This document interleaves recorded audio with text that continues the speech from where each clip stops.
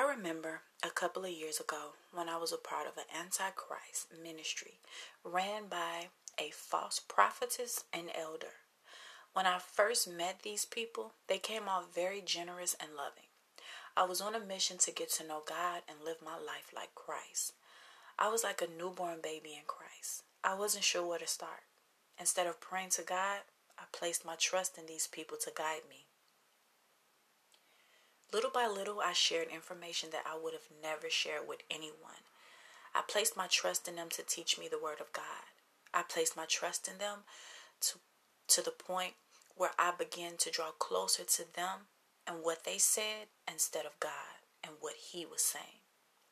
I drew so close to them that I drew further away from God. To be honest, I never even got a chance to spend any time with God because these people were very needy and controlling. After about 2.5 years, I realized that things weren't getting any better, but even worse. I still felt drained and chained. I started to seek God first without them knowing, and the truth about who they really were was revealed.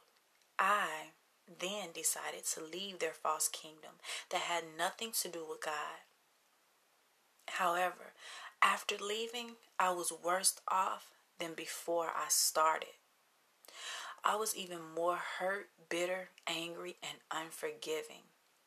I wanted revenge and I refused to forgive them. It was so bad that I was either going to kill them or commit suicide. I was left all alone feeling worthless. These erroneous oracles used and abandoned me just like everyone else that I placed my trust in. Little did I know, my life was just beginning. This reminds me of a scripture in the Bible. It says, "The sacrifice you desire is a broken spirit. You will not reject a broken and repentant heart, O God." This is from the book of Psalms, chapter 51, verse 17. Moving forward, as I grew to know God, I learned that I had no business trusting in mortals. I learned that the one I should be trusting is God and God alone. Over time, I learned and realized that this is why I was so hurt, bitter, angry, and unforgiving all the time. Trusting in mortals will always leave you wrapped in bondage. Why? Because people change.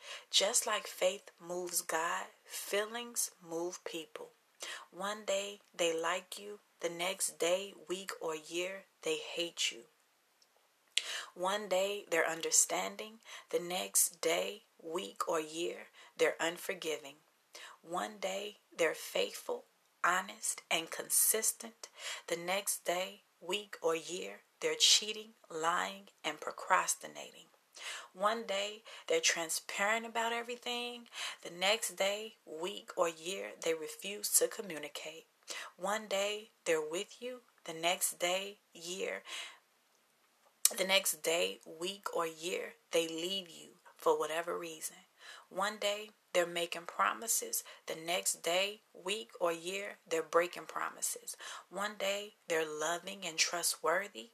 The next day, week, or year, they're draining, envious, and can't be trusted. This can be anyone, such as family, friends, co-workers, children, parents, husband, wife, neighbors, and strangers. Whoever or whatever it may be, do not trust it. This reminds me of the scripture in the Bible. It says, "Don't trust anyone, not your best friend or even your wife." It's from the book of Micah, chapter 7, verse 5. Again, this explains why people are hurt, angry, bitter, unforgiving, and hindered. They trust in mortals that not only do all these things I just spoke about, but can be here physically in this bodysuit 1 minute and wipe clean from the earth the next. I am writing to encourage and inspire you to trust God. When you trust God, you won't have to worry about being heartbroken, hurt, bitter, and unforgiving. You won't have to worry about God abandoning you. You will be at peace and you will know how to guard your heart at all times. This reminds me of a scripture from the Holy Bible.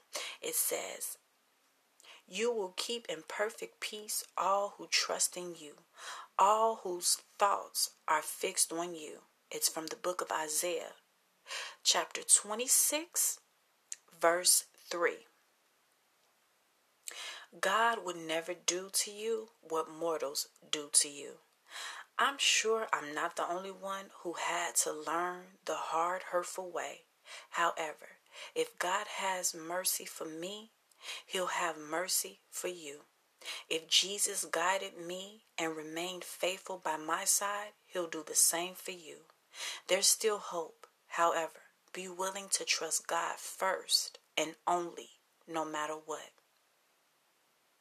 I'll end this podcast with another scripture from the Holy Bible.